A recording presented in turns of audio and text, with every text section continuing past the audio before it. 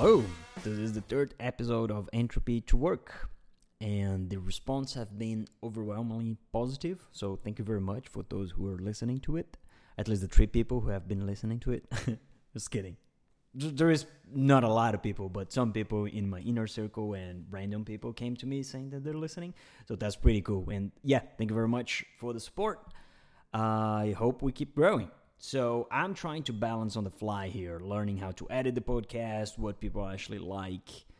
So I'm adding a session afterwards. So after the episode, I will always add another 5 minutes that I'm just going to be putting some of my points, some housekeeping on the podcast, and questions and answers potentially, and whatever pops up. So yeah, if you're interested, just wait till the end, all right?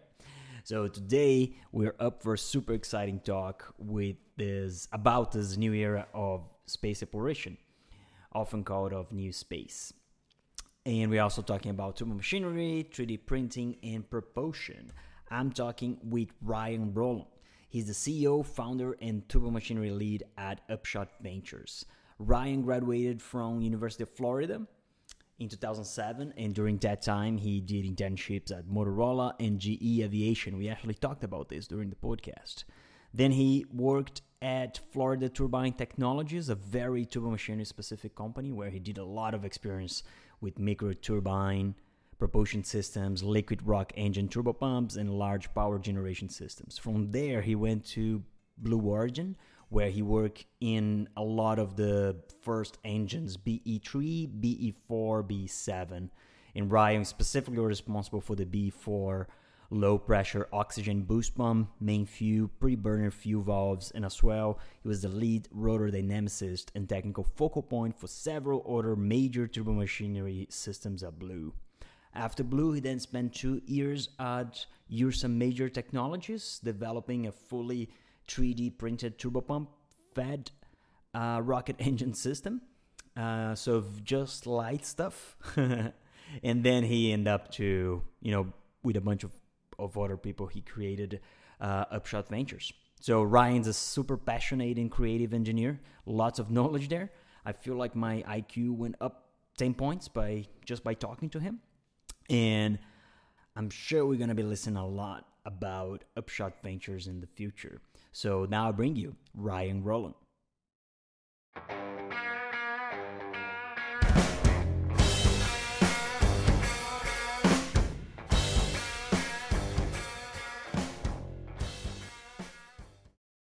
Okay. Yeah, cool, man. So cool, there we go. We are live. Ryan, thanks so much for being here. I'm super excited to talk to you. Yeah, nice to talk to you, Tiago. So to start, and for people who are listening, last year I was part of a training and Ryan, some of his colleagues were there. And later you sent me an email saying my part of the training was good. And I screenshotted that and I still save it because that was so I felt so good about it. Thanks for that, man. Of course, yeah. So, starting first things first. I'm gonna read your intro. But how do you define where you are right now? What do you do, and what you're passionate about? Yeah. I'm a turbo machinery and propulsion development engineer, mechanical designer by trade. I've worked on everything from micro gas turbines that fit in the palm of your hand to power generation devices where you can physically get inside the combustion chamber, So, the scale and what passions me so much about it is just the sheer engineering ingenuity it takes to build and create something so complex but so elegant and so capable. I was fortunate enough to work on a General Electric air breathing jet engine as an intern, and for me that was just mind blowing, the amount of expertise it took to get to that point, and just absolutely blown away by the engineering marvel that is turbo machinery in general. So That's so cool, man. Yeah. I love to talk to people as passionate as you. Yeah. And I mean, Florida Turbines, Blue Origin, Ursa Major. That's some heavyweight, just the heavyweight over there. Yeah, yeah, yeah. I've been Was able to. ever, sorry, go Yeah, ahead. I was going to say I've been able to work on some really, really interesting, challenging, never before done problems in many different industries. So yeah, I count myself very fortunate. Hmm. That's really cool, man. Was it like a deliberate decision to go through the path that you are? Like 10, 15 years ago, you thought, man, at some point I'm gonna end up opening an aerospace company. Or you kind of like went with the flow and at some point the opportunity just presented itself for you. Well, yeah, I mean, the story is a little bit longer than that, but yeah, I'm a mechanical engineer, so as most mechanical engineers will know, at some point you didn't know what you wanted to do, right? Because the world, you could design this pen, you Yeah. know. Yeah. Several very smart people figured out how to design that pen. So, there was quite a period of time where I didn't know what I wanted to do. So, for me, the best advice that I give a lot of our younger engineers at Upshot or interns is you've got to find a real working situation to apply your engineering mind. So focus on finding that internship and don't be afraid to explore different areas. So my Yeah. story is actually a little bit funny. When I was in school, I was fortunate enough to land a General Electric internship. You know, very, very lucky to work on the programs I worked on, but I wanted to test myself and see maybe there's a different world out there. So I actually took an internship at Motorola, and this is Motorola before the iPhone came out. Hmm. So, a rather complex micro device, unbelievable amount of engineering that goes into that system. Absolutely. But the iPhone came out the summer I was there, and the Oh, Motorola, everybody was getting off the Motorola bandwagon. So, but the point I'm making is, I didn't know this is what I wanted to do, but I latched on to the complexity of the systems, and a mechanical designer's brain probably works differently than other engineers, and the complexity is what drew me to that industry. So I was very lucky, but also very determined to work on very cool things. So That's yeah. pretty good. Yeah. Well, listen to you, I can only think about one thing is talking to young people. Just you gotta walk the walk before you talk the talk. So Yeah.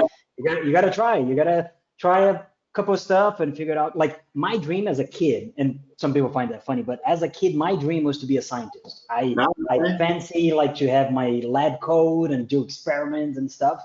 Yeah. And then when I was in school, first I was doing internship, and then eventually I went to a research lab and within 6 months, I was like, I'm not gonna be a scientist. Like not at all. Like I don't like this. This is too specific. Like I'm never gonna use this in the real world. I want to solve problems and put my Yeah. hands dirty in something, not Yeah. just write papers. Yeah, follow what, I like to say, if it wakes you up in the middle of the night, then you're doing the right thing. So I That's real quick. was Yeah. very hands-on. I knew I wanted to do something with my hands, always mechanically inclined. So, you put those passions together, you wake up and you start to think about a new turbo machinery design, Yeah. You'll Cool. you'll know it when you find it. Yeah. So it might be a pen that might wake you up at night. That's fine. It's just as great of an end result. So yeah. That's absolutely true. Cool, man. And talking about what wakes you up at night, talk to us about Upshot. What are you guys up to? Yeah, yeah. So Upshot is a company that I created with a few ex-colleagues and friends. after my time at Ursa Major, my time at Blue Origin, and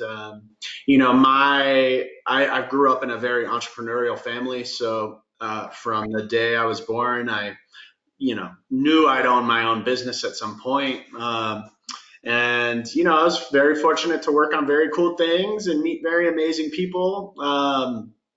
And yeah, opportunity met timing, and we started Upshot 2 weeks before the pandemic really sank in. So life is all about timing, they say. But it clearly wasn't a driving force. In fact, I'll say, one thing that I'll never know the answer for sure, but I think the pandemic was actually good for our business, primarily because I can just say, hey, Tiago, do you want to jump on a phone call or a video chat? And you say, yeah, sure. Yeah. So there's some blessings in disguise there, I think. But yeah, Upshot, we are primarily focused on creating technologies around what we like to refer to as optimization for additive, or OFA. So obviously a lot of people know what 3D printing is. But our team of specialists, myself as the lead designer, a few of my colleagues as absolutely pioneers in the additive manufacturing industry, we kind of got together and said, let's build some technologies that no one's ever thought of before, that could not exist without the 3D printing manufacturing capabilities that are in existence today. So we are very, very, very stealthy. We don't really talk too much about what we do at the moment strategically. But actually, for the first time ever, I will reveal a project we've been working on. Whoa, look at that. So this is the Upshot Optimus fully integrated power head for space launch industry. Look at that, man.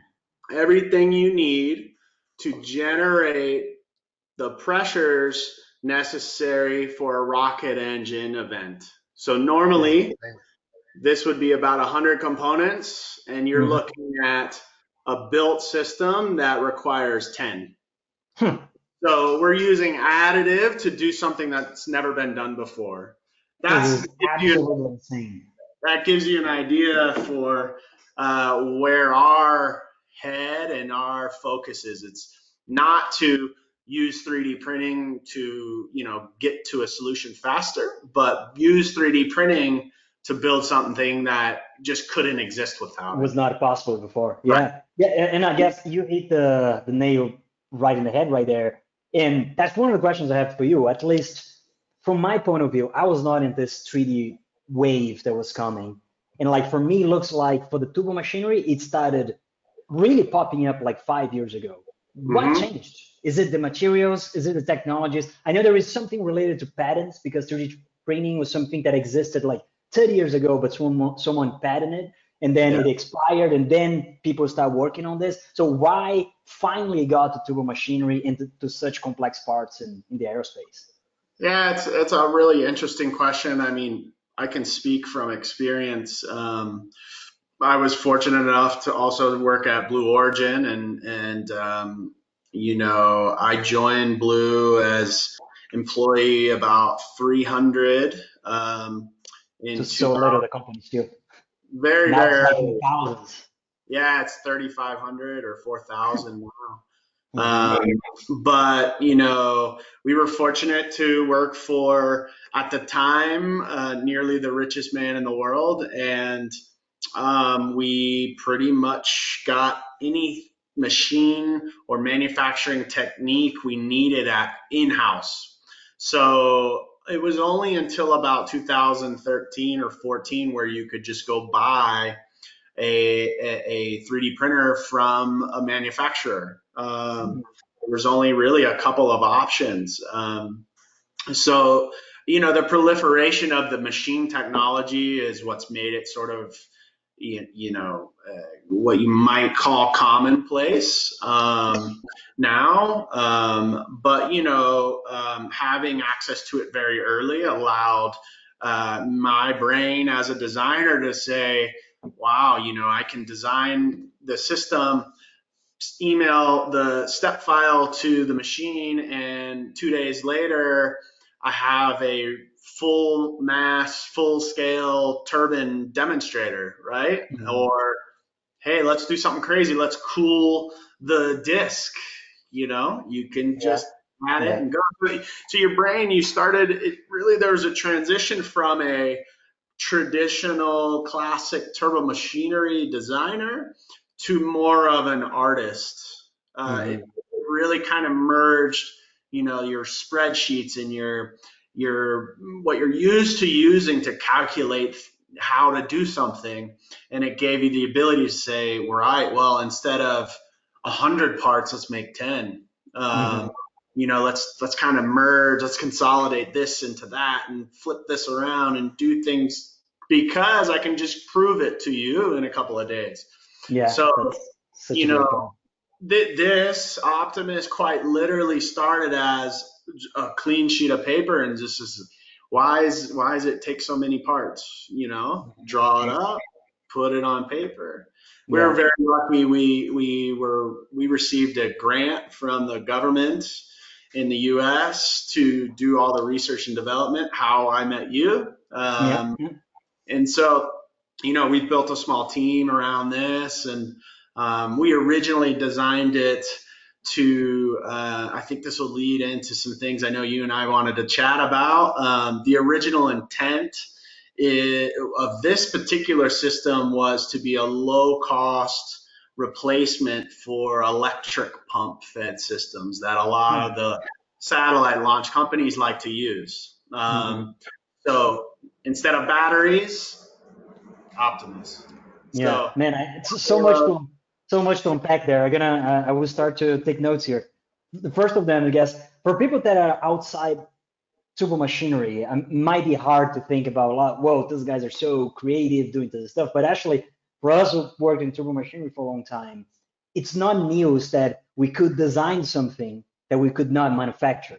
We would right, do something and just like, hey, I really want this to be to this specific speed, and I want to be a closed impeller, but then you have no tools to reach on the both sides. So right, that was a problem that already existed in turbo machinery. So we could design stuff that could not exist in the real world, and then turbo machinery just came as a magic and just like, oh, there you go. Now we can do it. Now we can chase those pipe diffusers and those impossible tolerance that we could not reach before. So that's yeah. And the second thing, what about how did the materials start working on? Because I think 10 years ago, no one was really talking about uh, additive in terms of the alloys that we have now. And yeah. do you know when that shift, or this was like a progressive thing that was happening in the background? It's sort of a constant. It's a constant problem. Basically, it's a problem. Mm-hmm. So yes, you can design anything, right? We know that we can Yeah. actually manufacture a lot of that. But in the case of liquid rocket engines, material compatibility or the strength to weight ratio of certain things, certain applications is incredibly important. Mm-hmm. In fact, a lot of rocket engines require materials that literally don't exist commercially today. The Mm-hmm. environments are just so caustic and difficult. And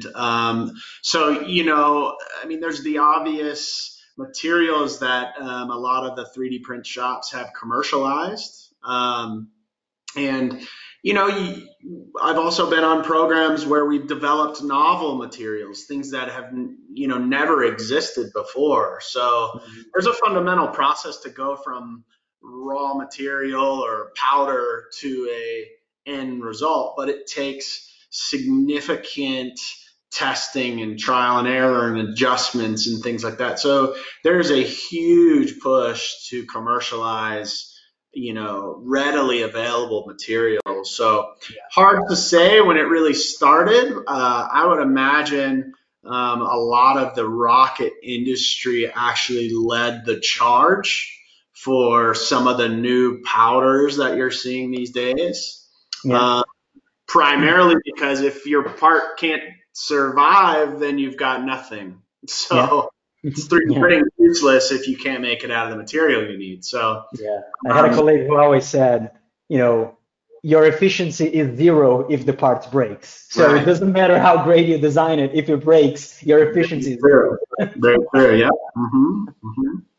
And that's you mentioned some things really cool because every now and then we might see on the news people, oh, why to spend so much work and so much money into the space? We have people starving here on Earth and blah blah. Well, what you just mentioned about materials, I just can see like a direct application in day-by-day work. So having stronger materials, you can have stronger turbines. If you have cheap to manufacture turbines, it means electricity, it's pretty much cheaper to everyone. And we know electricity per capita is based like an equivalent of like quality of life. So that's a very direct application that starts with something very, very high level, but very, very soon it's going to be into our day-by-day lives and people don't even realize it. That's right. Yeah. The iPhone, the screen technology of the iPhone exists because of a government-funded program, and I didn't know that.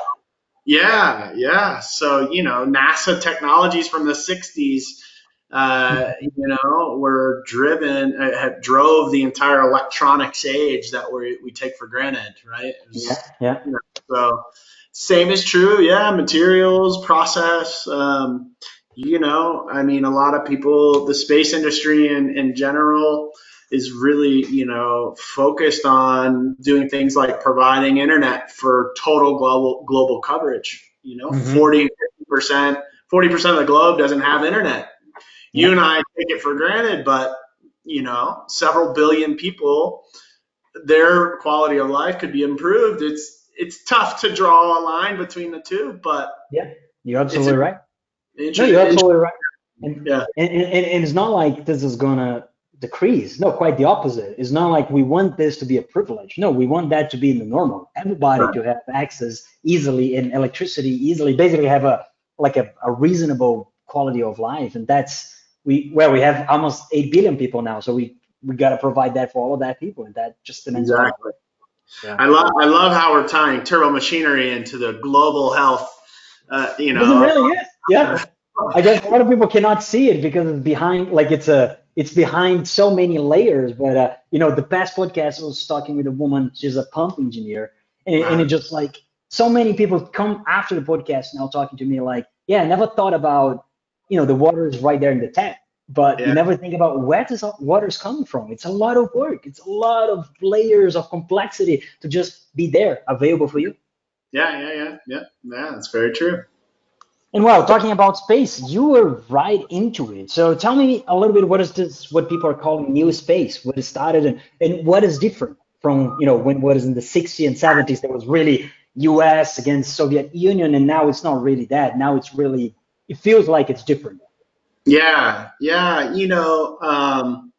I think new space, the definition of it now to me just means there's, so much private investment and interest in solving really, really difficult problems. So, the government working with private industry and those two sort of feeding off each other, I think is what I like to see and define as this new space kind of revolution. But I think, the advancements in software and the ability to design things or fabricate things so quickly, I really do think that's driving a lot of the innovation you're seeing. I also like, taking sort of breaking it down to the physics level and why does a rocket look the way it does, right? Or what technologies are we going to need 30 years from now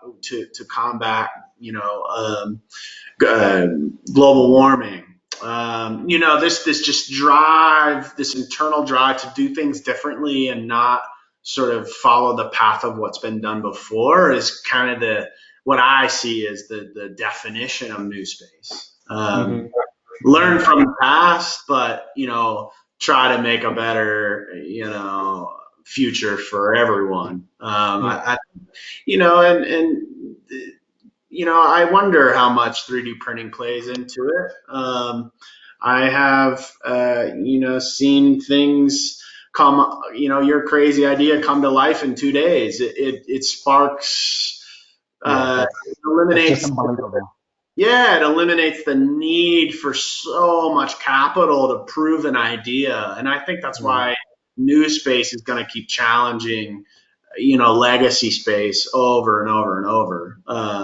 So I think it is the new paradigm. It's the way it's got to be. It's got to be better than it's been done before. So yeah. That's a very good point. And I think something that's becoming really different, instead of like what it was back in the 60s and 70s, that was kind of like to make a point to go to space and come back. Now you can see in different countries, it just became national security. You want to put your own satellites in space. You don't want to rely on anyone else, and that's of course true to the US, but it's just going to become true to Europe, and China is doing their own stuff. Russia is doing their own stuff. Even Brazil, they just put a couple. Last week, actually, they used one of the Indians' rockets to put one satellite made in Brazil. Yep. And now people are already complaining, hey, we made our own satellite.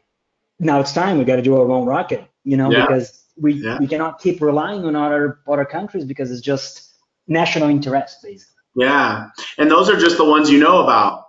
Oh yeah. There's a whole bunch of stuff that I'm sure I'm not even allowed to know. You certainly can't say out loud. Yeah. Yeah. Cool. And you talked about the EPOMs, but let's unpack a little bit before. And that's one of the questions I sent to you before. And that's a little bit coming from my own ignorance into propulsion systems, whereas really the threshold between solid propulsion. So people who don't know, when you actually have like a combustion, something in combustion that the gases are going one side and the rocket or missile go to the other. Then you go to the next step that I guess it's pressure fed, and then you start going to liquid propulsion. And where's really the threshold there where, I'm going to use this one or that one, and etc. Yeah, my experience, again, I've only ever known how to design via a thermodynamic cycle, turbine-driven anything. But at a certain scale, I understand the pros and cons. Electric pumps offer a lot of really interesting benefits that you might not think about, that are hard to argue with the complexities of a turbine-driven or more of a passive arrangement. Electric right out the gate.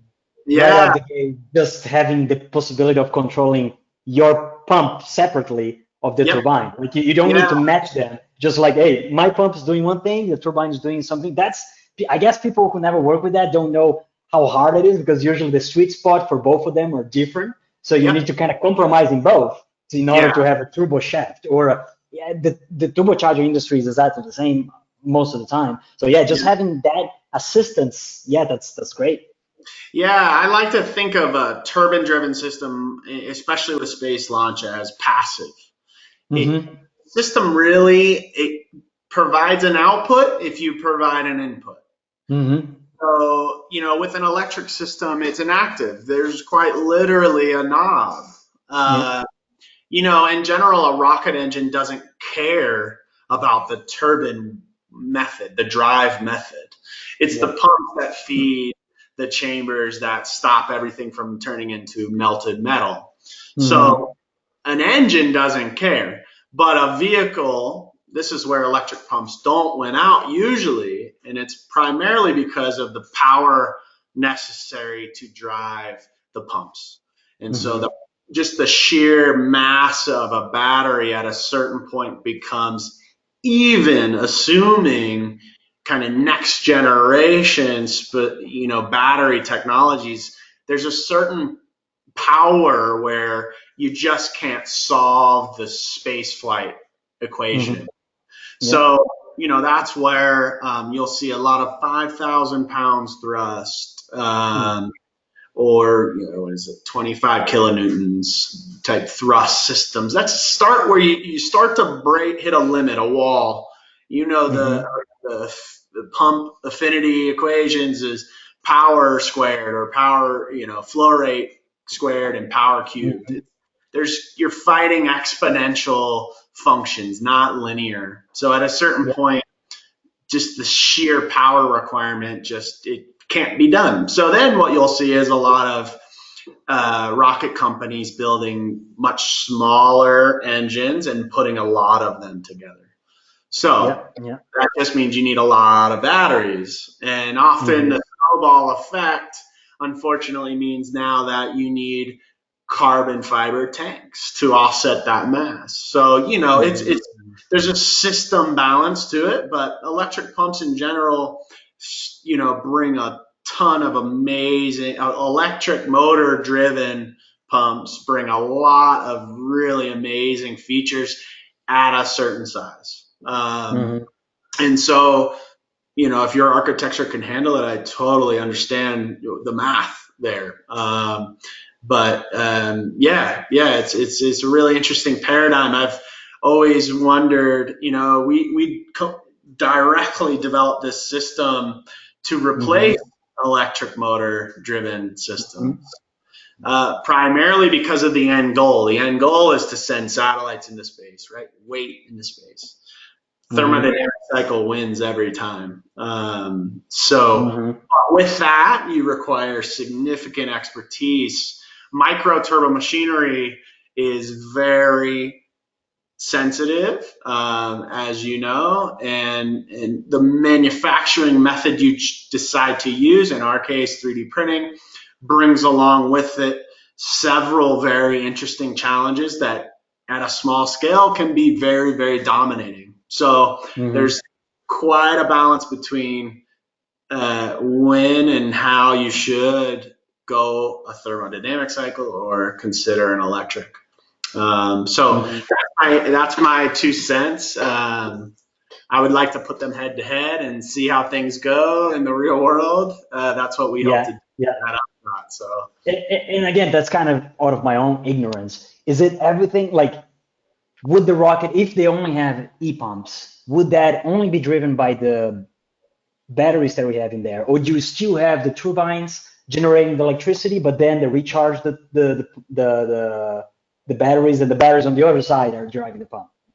No, it's really just, there is no turbines. There you go. It's just the batteries. Turbine wheel goes away. You plug an electric motor output shaft into a pump. Yeah, and off you go. Drive it with a battery. So, got it. Things that, you talked a little bit about solids and pressure fed, and kind of the hierarchy for power density is really what you're talking about. Liquid, cryogenic liquid propellants, high pressure sent to a combustion device is by far the most efficient way of getting off Earth. So for people who don't know this, basically we're talking about liquid hydrogen with liquid oxygen and kerosene, and this is stuff mixed together. And basically at this point, we're talking a scale that oxygen is liquid. So we're literally pumping the oxygen and mixing with hydrogen or kerosene. It depends on the thing. And that's what Ryan was talking about, a lot of density of power. So this is the liquid oxygen pump. This is the kerosene pump in our case. And this is the pre-combustor. So this is, we borrow a little bit of the fluids. We ignite them. We generate the shaft power that we need from the fluid. We drive the turbine wheels. They drive the pumps. The pumps send liquid to the main combustor. So this is minus 320 degrees Fahrenheit. And this will be room temperature, and this will be 1,000 Fahrenheit. So we've basically covered all the problems, all the thermal problems you can imagine. It's amazing that it works structurally, but that's where our team sort of has some secret sauce, but you I can know, imagine. plugging an electric motor against a minus 320 degrees Fahrenheit structure becomes a big challenge. There's a Oh, lot of engineering involved to pull that off. So there is no plug and play answer, but it's arguably just as expensive and takes just as long to solve. So you might think you're doing it because it's cheaper, but in the end, something that can fly probably costs and takes as long to develop as a turbine-driven system. So yeah, I can imagine. Yeah. yeah. So mass is king in space launch. Hmm. So our focus is make your rocket lighter and send more payload into space. Hmm. Hmm. So yeah, And one of the things that you mentioned that about the problems, like I think who are outside the industry don't realize some simple, like the bearings actually play a big role. And very often you can come up to a problem that you just don't have a bearing to that. So you need to talk to someone, hey, I need a bearing with XYZ, needs to get this thrust and this temperature. And then 2 years later, they're gonna like, hey, here you go, that's the bearing you need. yeah. Do you guys, are you guys working on that end as well, or are you still working with suppliers? Yeah, so this particular system is called Optimus. Mhm. Optimus stands for, wait for it, the One Piece Turbomachinery Modular System. Wow, that's pretty cool. So Optimus, actually, one of the biggest challenges for turbomachinery designers, we say it's bearings and seals. Hmm. So Absolutely. pumps and turbines are a specialty, but the hardest thing to get right is often the seals and the bearings. Yeah. So for our design, in order to be modular, we've actually integrated fully hydrostatic bearings. So what that means is rather than mechanical bearings like you're talking about, we can Hmm. support the rotor system on a jacket of the propellants, essentially. Hmm. So our Hmm. bearings are the high pressure fluid centering the shaft system. Hmm. The beauty in 3D printing is we can integrally feed these bearing systems. Hmm. So as we scale or adapt or take the same design but change the fuel from kerosene to methane, we Hmm. don't need to go through a huge, long, costly mechanical bearing design manufacturing loop. Hmm. So we can, quite frankly, internally tool and change the feed system for the methane shaft versus the kerosene shaft by changing some geometry. Hmm. So we've thought about that, but you're right. Rotor dynamics. Um, This is crazy. That's so cool. That's so cool. What are you talking about? yeah, Honestly. yeah. Again, it's like, why is it done this way? So to your point, in the U.S., it's quite often that a new set of bearings for an application like this might cost something like $100,000 and take somewhere between 6 months and 12 months before you get the first one. You mentioned 2 years. Okay, yeah, I believe that actually. And a lot of times you might actually get into a regime or a design where the bearings just flat out don't exist. So some of the benefits of hydrostatic bearings are there's no moving parts. Yeah. You can also dial in the stiffness and thrust capability of those systems by altering the geometry and or the fluid that you're feeding the bearings with. Hmm. Fortunately for us, we have viscous or high density, high pressure fluids, which are ideal for supporting a rotor This kind system. of stuff. Yeah. And again, that's another thing that 20 years ago people could not even dream about that because it's impossible to actually create these channels that you're talking about with Yep, machine. It's just yep, impossible. You that's right. couldn't do it.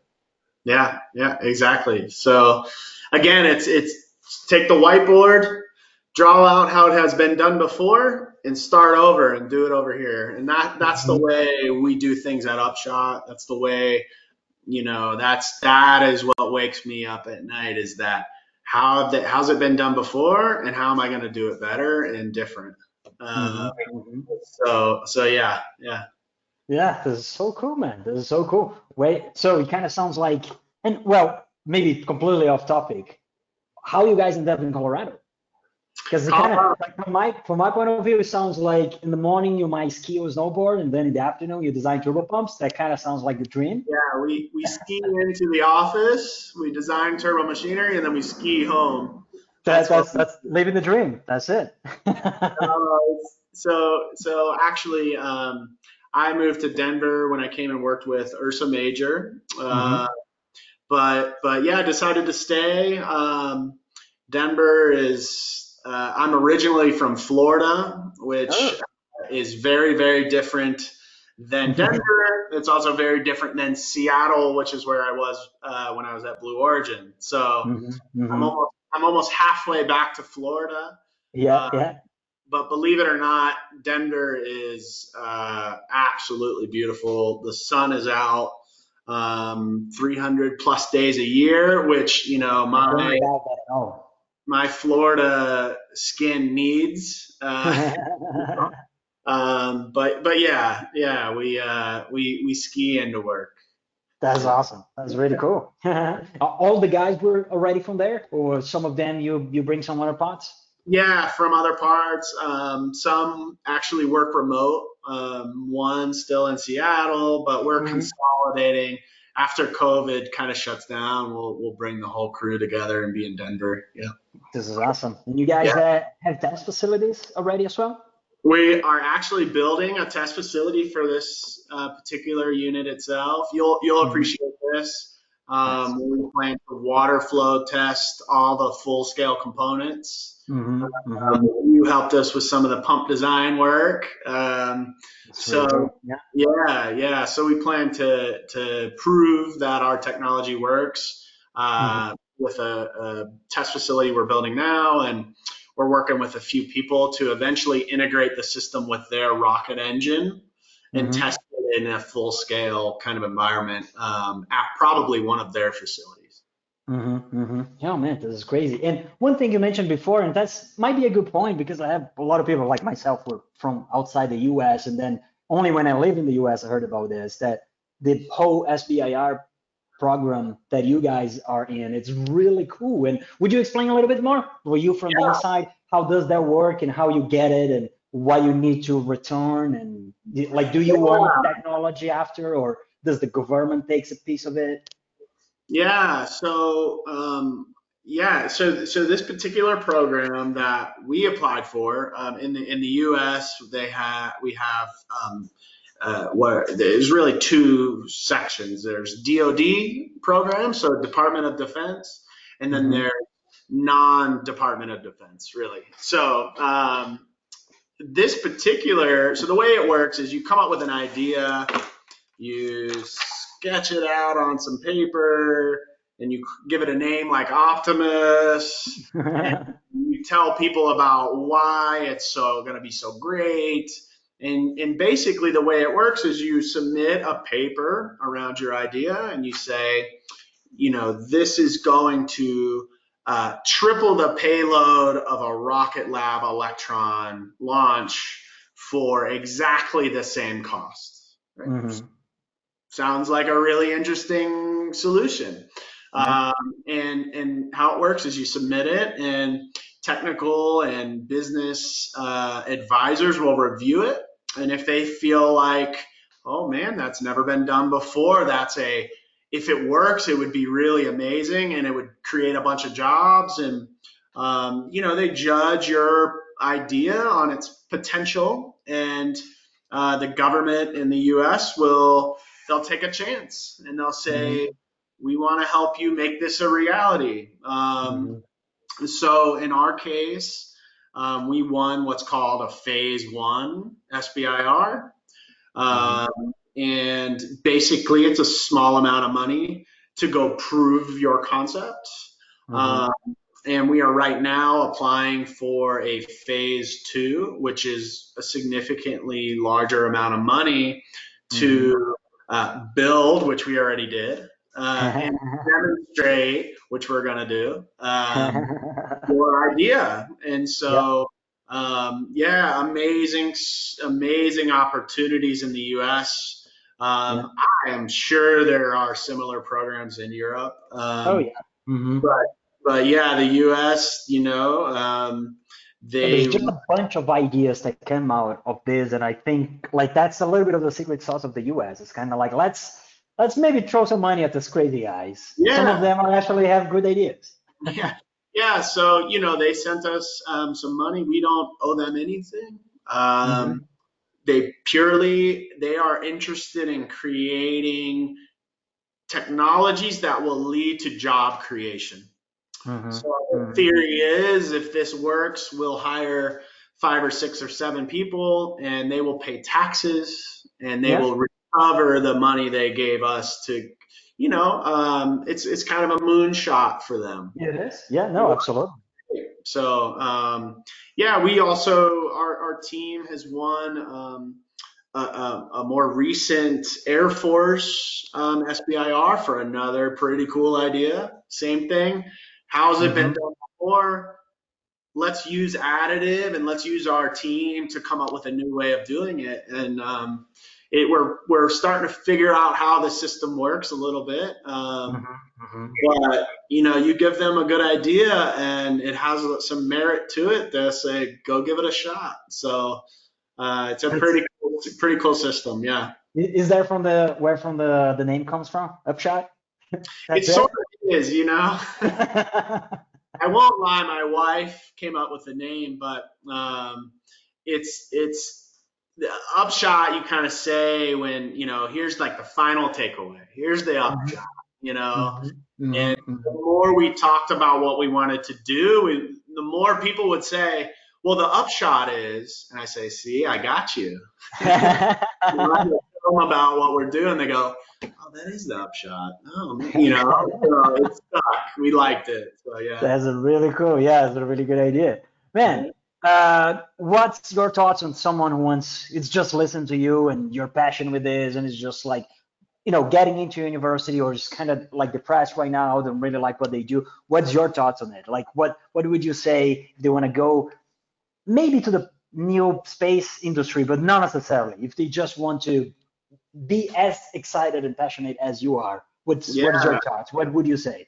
My challenge is go try and design a turbine wheel in one dimension. Pick up a spreadsheet, see what you come up with. If you wake up at 2:30 in the morning the next day and you go, you know what, I'm going to try that differently, you might be hooked. But in general, just never stop searching until you find that thing that just you can't get out of your brain, and then follow that to the very end. Turbo machinery in general is often looked at with so much intimidation, but until you make sure you break down the fundamentals down to something you can explain on a spreadsheet. Otherwise it's very overwhelming. Tiago knows this, the softwares that have been developed to create these complex shapes. Fundamentally, it's very, very simple if you start with one dimensional. Absolutely. Yeah. My biggest issue with 3D printing is that a lot of younger engineers have never understood what it took. We talked about this earlier. What it takes to do it without 3D printing, and you miss why you have a 3-bladed inducer instead of a 2. You don't know, all right, or why you might shroud that, and you miss the point because of course you can just add another blade, right? I'm 3D printing it. I can add another blade, And so my recommendation to anyone in complex engineering world that plans to use things like 3D printing is imagine doing it without 3D printing first, then introduce 3D printing. Mm-hmm. So That's a great point. yeah, and don't stop at turbo machinery. There's valves, there's run lines, there's chamber designs. Everything can benefit from that, but fundamentally, start with 1D. If you can do it on a spreadsheet, you'll know how to do it in a really complex 3D CFD, integrated way in the future. Mm-hmm. Yeah. So that's my recommendation. That's such a good point, Ryan. Like in working into machinery, as you said, can be overwhelming, but also a lot of people kind of have this feeling they need to go to a PhD and a postdoc and research, and then when you go talk to them, they're like, "Oh, we're gonna, start doing the CFD into this, and that." And I'm like, "Wait a second, where's the point? What are you trying to do?" And sometimes they don't know. It amazes me how many times I got to the situation. That's just like as interacting with you, interacting with other companies, they'll be like, "Oh, I need to create a turbine that does this, and that, and all that." And I'm just like, "Okay, wait a second. What are you trying to do?"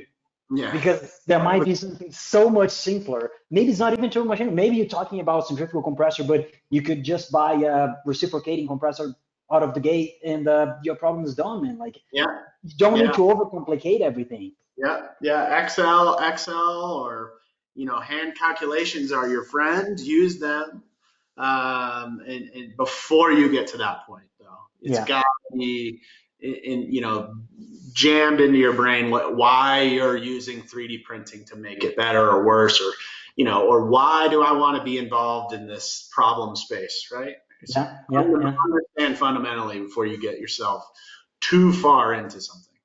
Yeah, and I guess it's just the ability of explaining simple. If you can't explain simple, you probably don't fully understand. That's just the reality.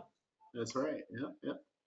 Ryan, I am mindful of time. I know you're a super busy guy, and I know you guys gotta ski soon with with Snowstar coming over. Man, thank you so much for this. I really appreciate you taking the time, and all the best. I'm totally looking forward to see what you guys are doing. Yeah, more to come soon. Really appreciate your time. Looking forward to talking with you again. Oh yeah, definitely. When you guys have more stuff to show, please just let me know, and let's jam another hour or two, and let's talk about cool stuff like this. Yeah, no doubt. Awesome. Sounds amazing. See you, man. Thanks. Have a great day. Hey, Tiago. See you. See ya. Bye.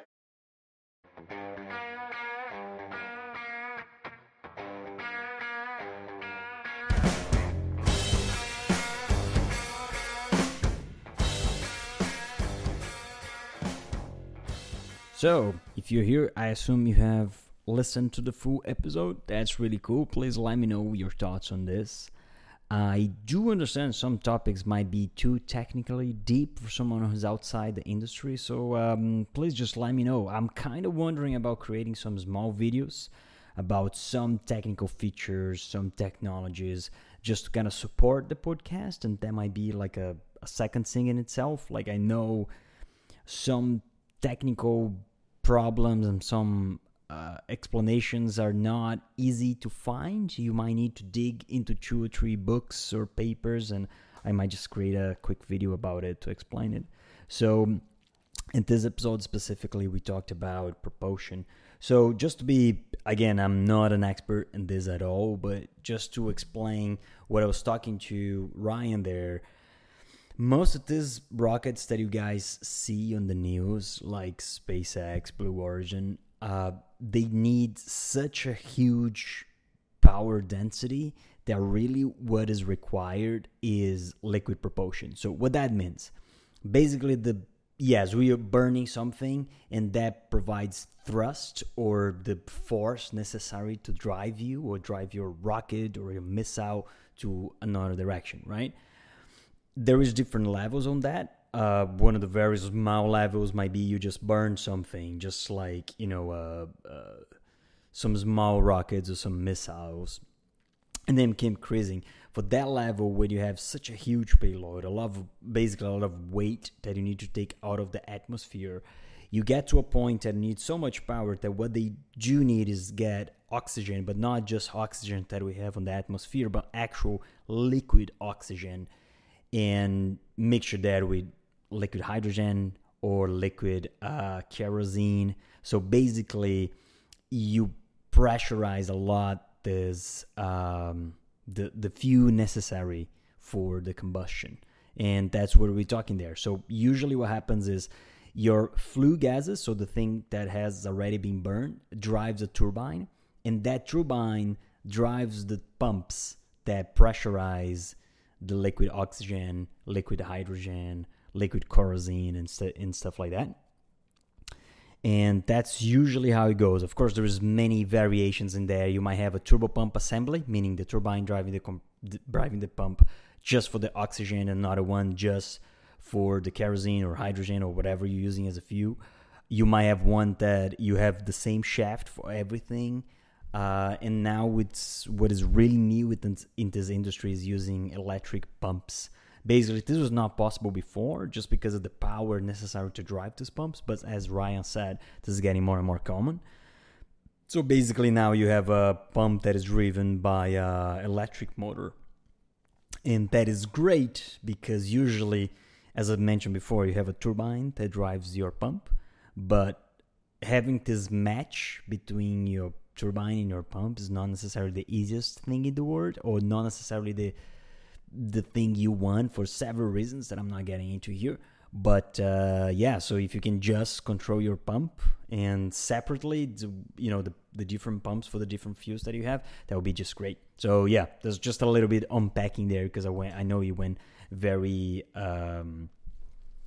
very technical, very quick. And that's just just unpacking a little bit. So what is really common nowadays is having these turbo pump assemblies. And what is the innovation in here is, these electric pumps. I guess that's it. Yeah, please let me know if I should maybe start some videos, maybe explain this or other topics in a little bit more details. I would love to. I like doing this stuff, actually. So most of the audience is actually watching this via YouTube, and thank you very much. Maybe it's because of my shiny bald head here. But the podcast also exists in audio-only version. I'm not sure if this is my public. I didn't do a lot of, let's say, business study to see what is my specific persona that I'm, targeting here. So I don't know if you guys think this is cool and I should focus more on YouTube and more videos, just let me know.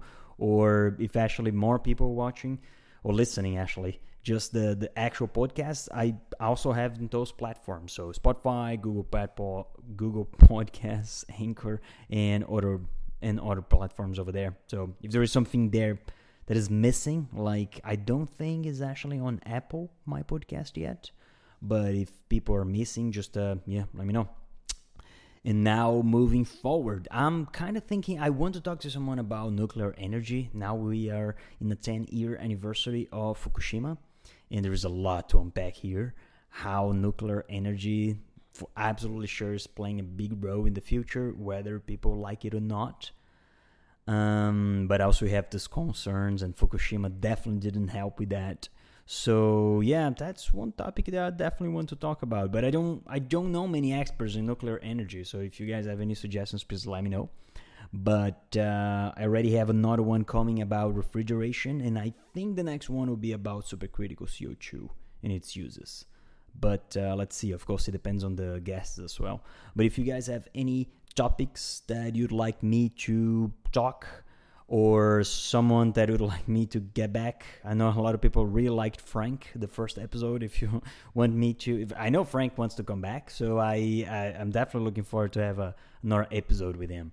So just let me know. And also, if you have someone who just presented a paper, someone is working something cool, and would like to be in the podcast, please just let me know. I'll be very happy to know. So yeah, I guess that's too much housekeeping for today. I said 5 minutes, already 6:30. So thank you very much for listening. Please keep coming feedbacks. Let me know your thoughts on this. And I'm super excited to keep going with this. So yeah, this is Entropy to Work. Thank you very much.